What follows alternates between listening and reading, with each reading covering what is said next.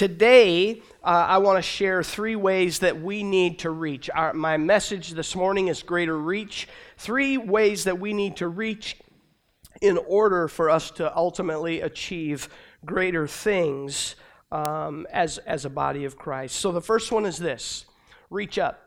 That's the first thing regarding greater reach that we need to do is reach up. Psalm 42 and Psalm 40 verse 2 says this: He lifted me out of the slimy pit, out of the mud and mire. He set my feet on a rock and gave me a firm place to stand. Now, how many of you, when I read that verse, you start to sing an old hymn in your mind? Does anybody else do that? Okay, I got like 3 of you are old with me. Thank you very much. But that was an old hymn of the church. It was taken from that verse. He brought me out of the miry clay. He set my feet on the rock to stay. That is something that we have a hope that no matter where we are, no matter what we're going through, no matter how far it seems that we are away from God, God can reach you. God can reach me. No matter how far we may feel from Him, there's no place that we can go. There's nowhere we can run where we can outrun God's reach. God can reach you. And I want to encourage you, if you feel like you are far from God, to begin to reach out to Him even now. You say, Pastor, how can I reach out to God? I want to share just a few things with you about how you can reach out to God. Okay, here's number 1. And you know what? You can use this in your own life. You can use this with others that you may be talking to about reaching out to God. Number 1 is you need to admit. Okay? And this is the very first step in reaching out to God, but it may actually be the hardest. And you know how I know that? Because I'm married. That's how I know that. Sometimes in a marriage relationship, admitting is the hardest step. And you know what? That's really the first step. And so I want to, thank you very much. Appreciate that. So we need to admit that we can't do it all on our own. Does that ring a bell with anybody? How many of you can do it all on your own? Well, you guys are paying attention. How many of you would want to be able to do it all on your own? Well, 1 or 2 hands, yeah. Some serious honesty here in the church this morning. I really like that. Let me think up another question. No, I'm teasing.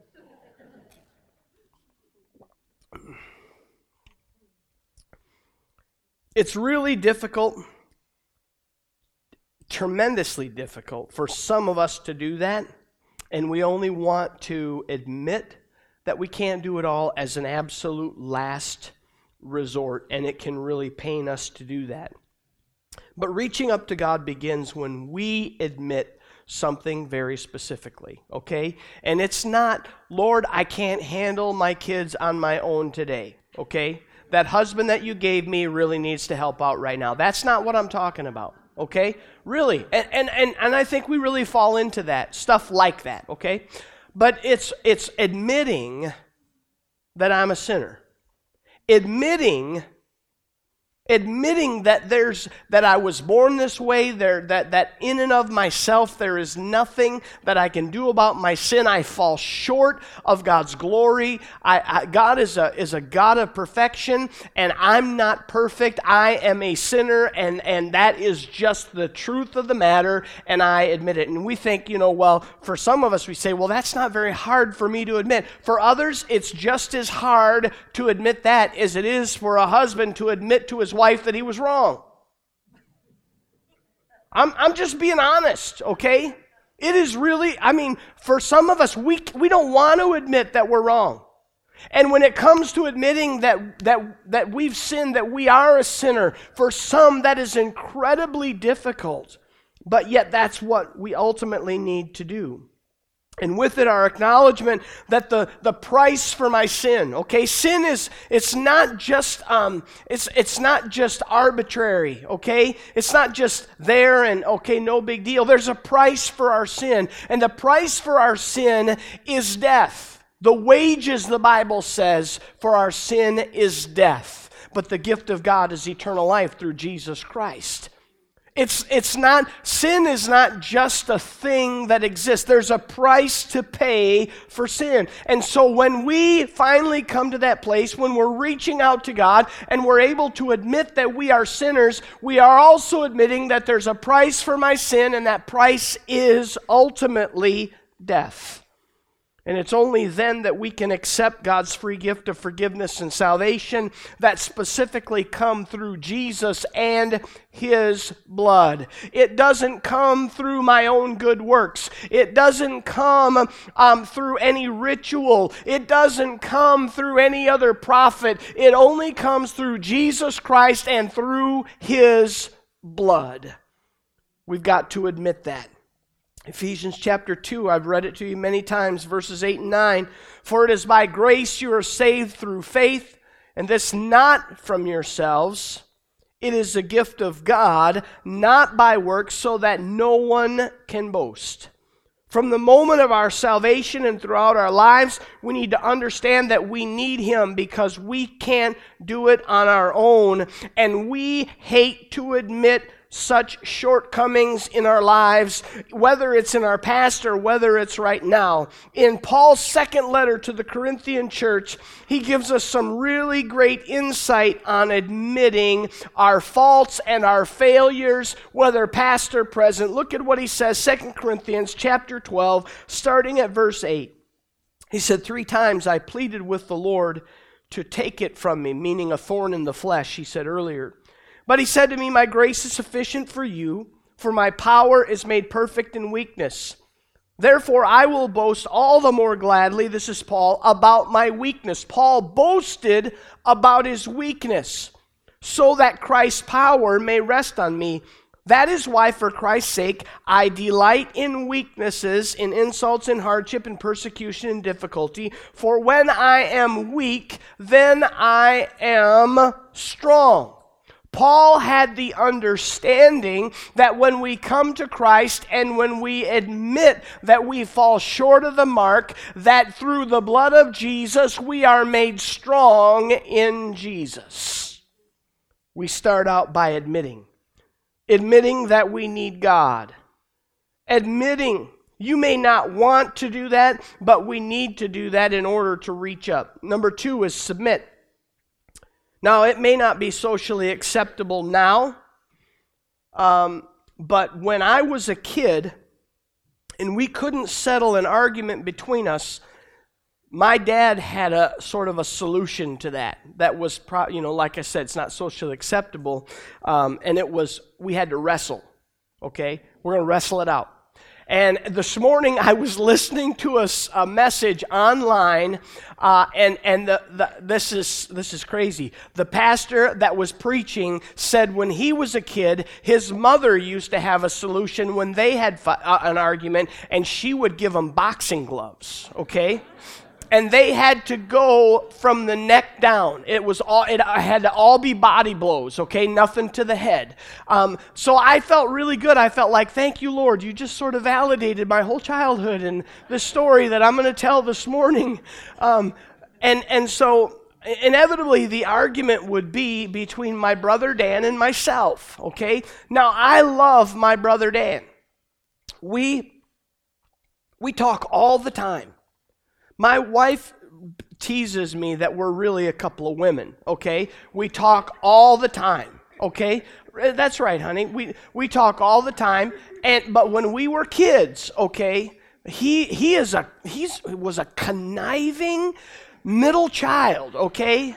And I was that pure as the driven snow oldest child. And so my dad would get so sick and tired of the bickering and the fighting, and he would say, all right, get out here in the living room, okay? Now, we didn't have like soft, shag carpet or anything like that. It was that sculptured stuff that you'd get like rug burns on real bad.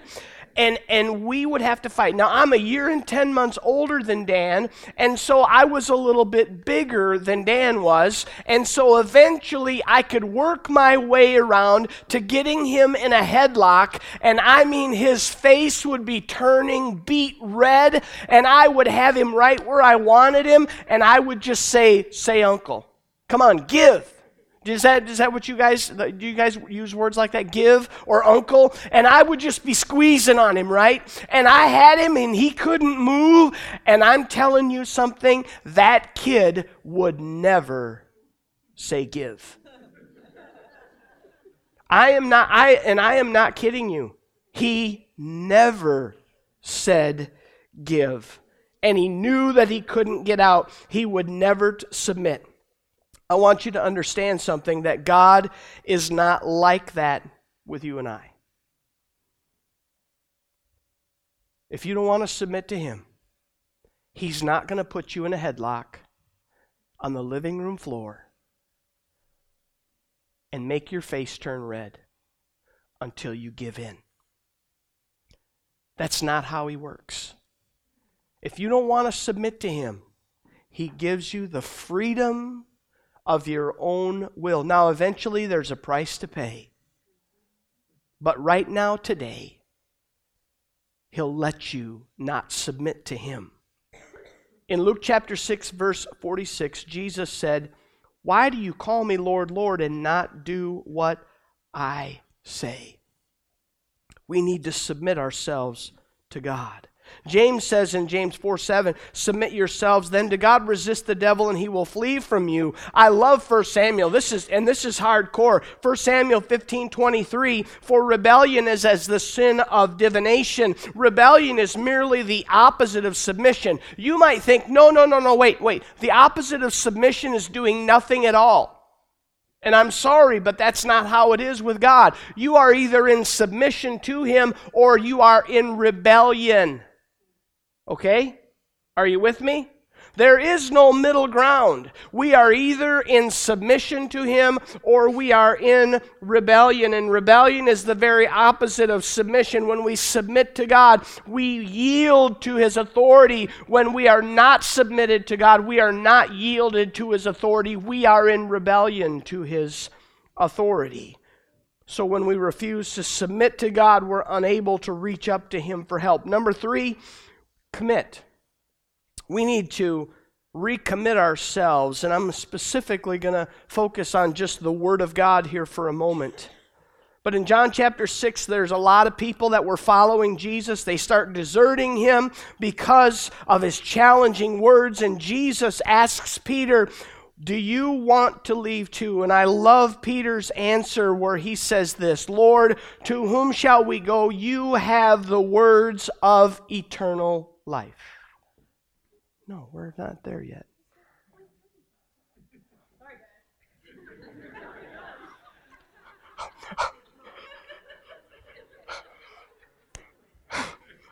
I appreciate your enthusiasm, but I got 12 minutes left.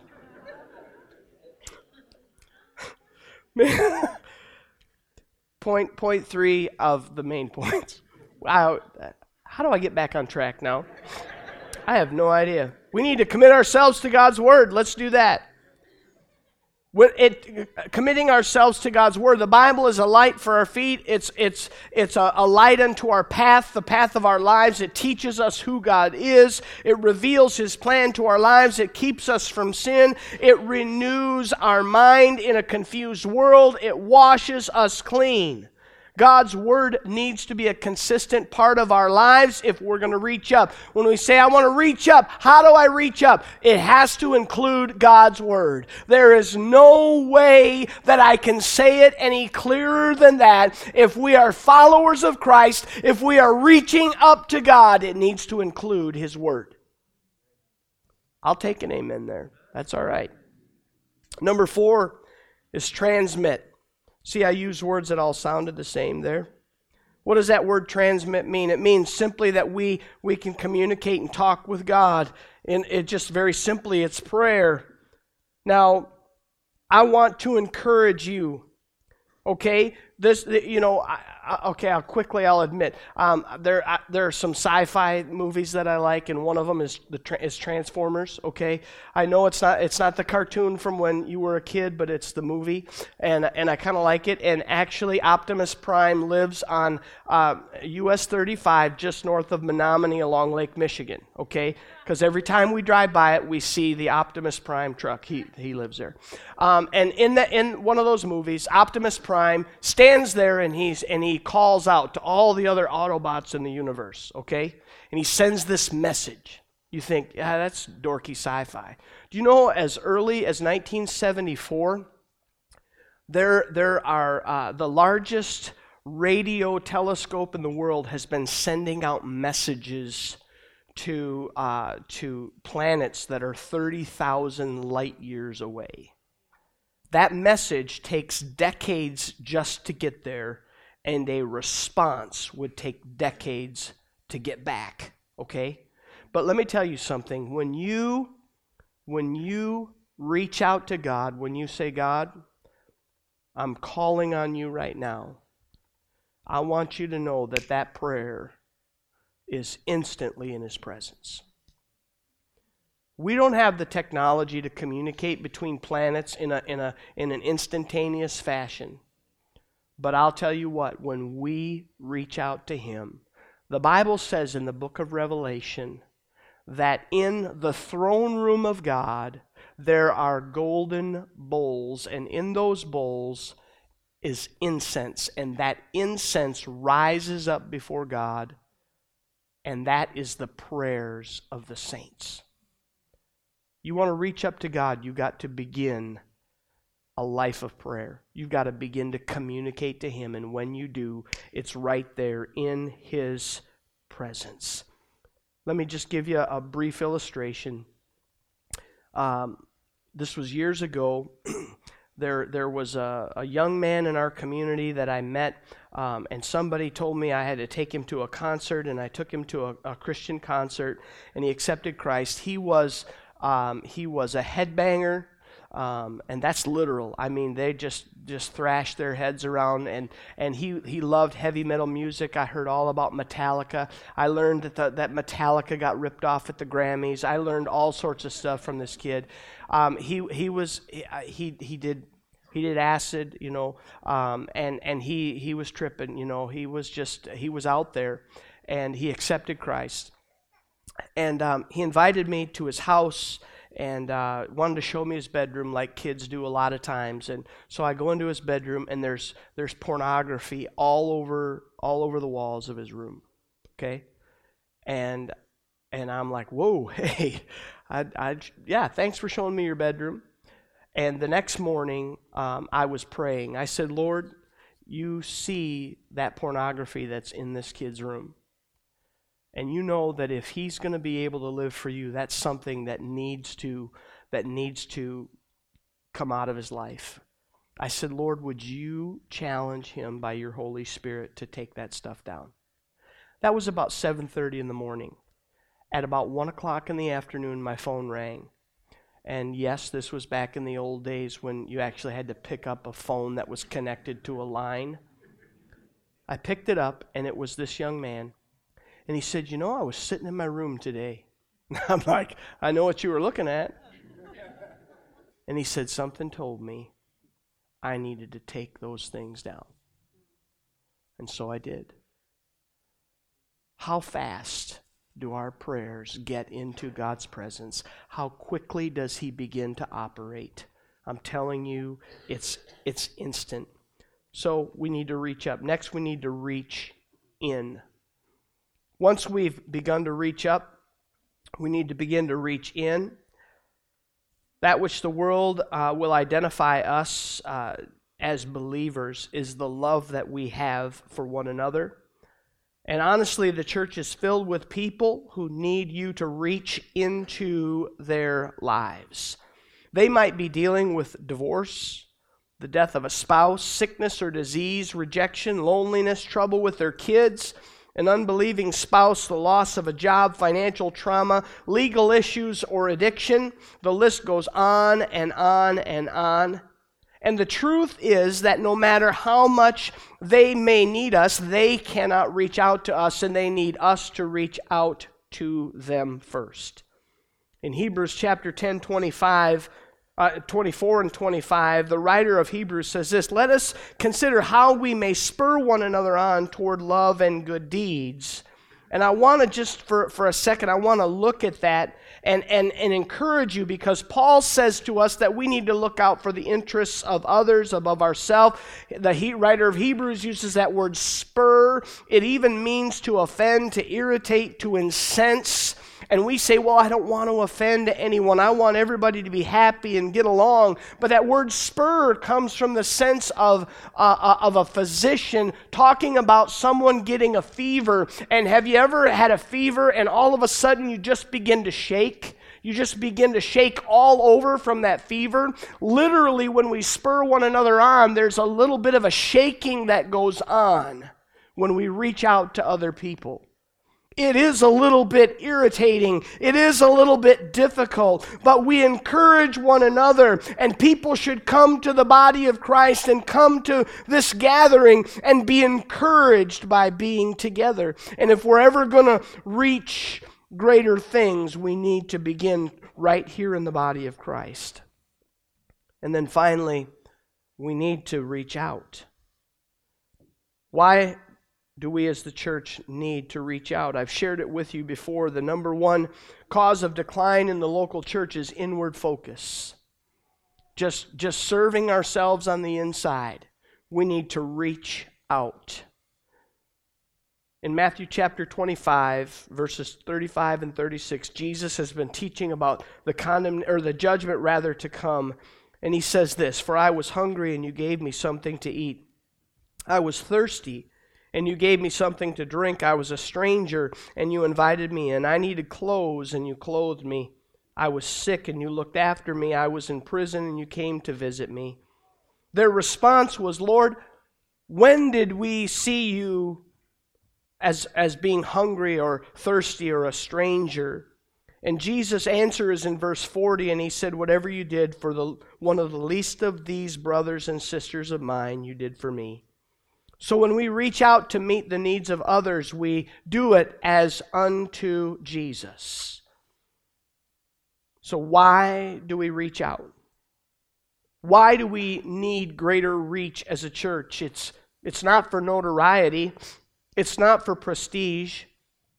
It's not for accomplishment. It's not for numbers. It's because our community is filled with people who are in need. Because 30,000 people live within a 5-mile radius of us.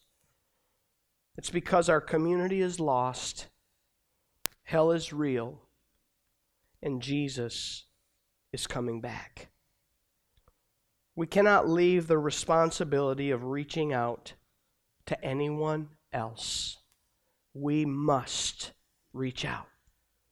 I believe that God is calling us as Silver Creek Church to greater reach. To first of all, make sure that we're reaching up to God, to make sure that we're reaching into others that are part of the body of Christ, and then also reaching out to those who are in need. Every time we get together and we worship the Lord is an opportunity for us to reach up. Wednesday night, we have our worship night. That's an opportunity for us to reach up. It's an opportunity for us to connect with God. As the Word of God is preached, that's an opportunity. Hopefully you grabbed one of the Greater Things devotionals. That's an opportunity to reach up. We don't need those opportunities. We can do it any day that we want, at any time we want. We can reach out to Him. Reaching in, every time we get together, there's that opportunity for us to reach into one another. We're going to have an opportunity in just the next couple of weeks through Operation Winterwear. We can reach out to our community. In November, we'll do another Feeding America. That's an opportunity to reach out. But let's be a church of greater reach. And I'm not saying that we're perfect on any one of these, and I know that we're not. And there is introspection, and there's there's inward looking that all of us need to do in every one of these areas, and ask ourselves, God, am I reaching up the way I should? Am I reaching in the way I should? Am I reaching out the way I should? And so there's work for us to do. There's work for us to do. And as we talk, and we've been talking about this sanctuary expansion project that God has called us to and has put before us, we're not saying that we're perfect. We're not saying, God, we've got it all together, so we're ready to take this next step. We're saying, God, walk with us as we continue to reach up to you. Walk with us as we continue to reach into one another. Walk with us as we continue to reach out to our community. My prayer is that as a church, that we will consistently develop greater reach. This morning, as I was just going over my notes and just in final preparation, I thought, Lord, reach up, reach in, and reach out. Those 6 simple words, those could characterize our mission as a church. Not just for the next year, the next 2 years, the next 3 years, but literally until Jesus comes back. Those words can guide us. Those words can be the words that will keep us on track as a church. To reach up, to reach in, and to reach out. As we move forward as a church, I pray that those will be the words that characterize us. I'm going to invite you to stand with me all across this place and just bow your heads for a moment.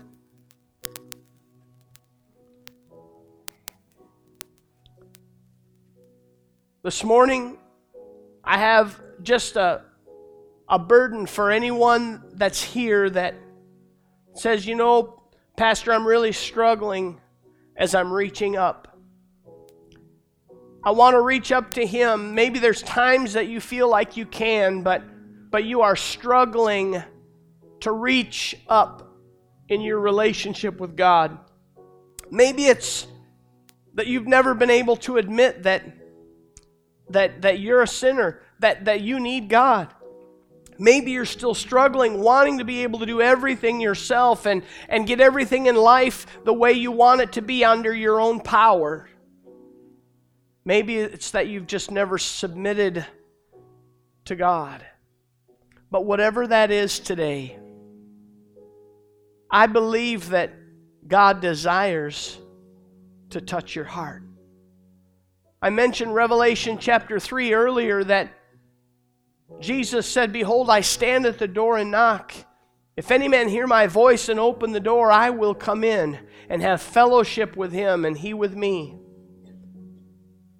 I believe that when we reach for that door, that doorknob to open that door, we're reaching up to God. So this morning, if you're here, I'm just going to invite everybody to have their heads bowed, their eyes closed. Say, "Pastor, you know what? I'm just going to tell you that I'm struggling to reach up to God. I'm struggling to connect with Him. And today, more than anything else, that's what I desire to do. I desire to connect with God. I want to reach out to Him today in a way that I never have. And I believe that that's what God wants for me. If that's you, just slip your hand up so that I can pray for you. Yes. Anybody else? Yes. Several hands. You can put them down. Father, I thank you for these hands that are raised this morning. I thank you, Lord, that you are moving by your Holy Spirit, that there is a calling, Lord. There is a wooing that's taking place. Father, I pray, Lord, that right now that you will bring that sense that they have for wanting to reach and connect with you, that you will bring that, Lord, to a place where they know that they have connected with God.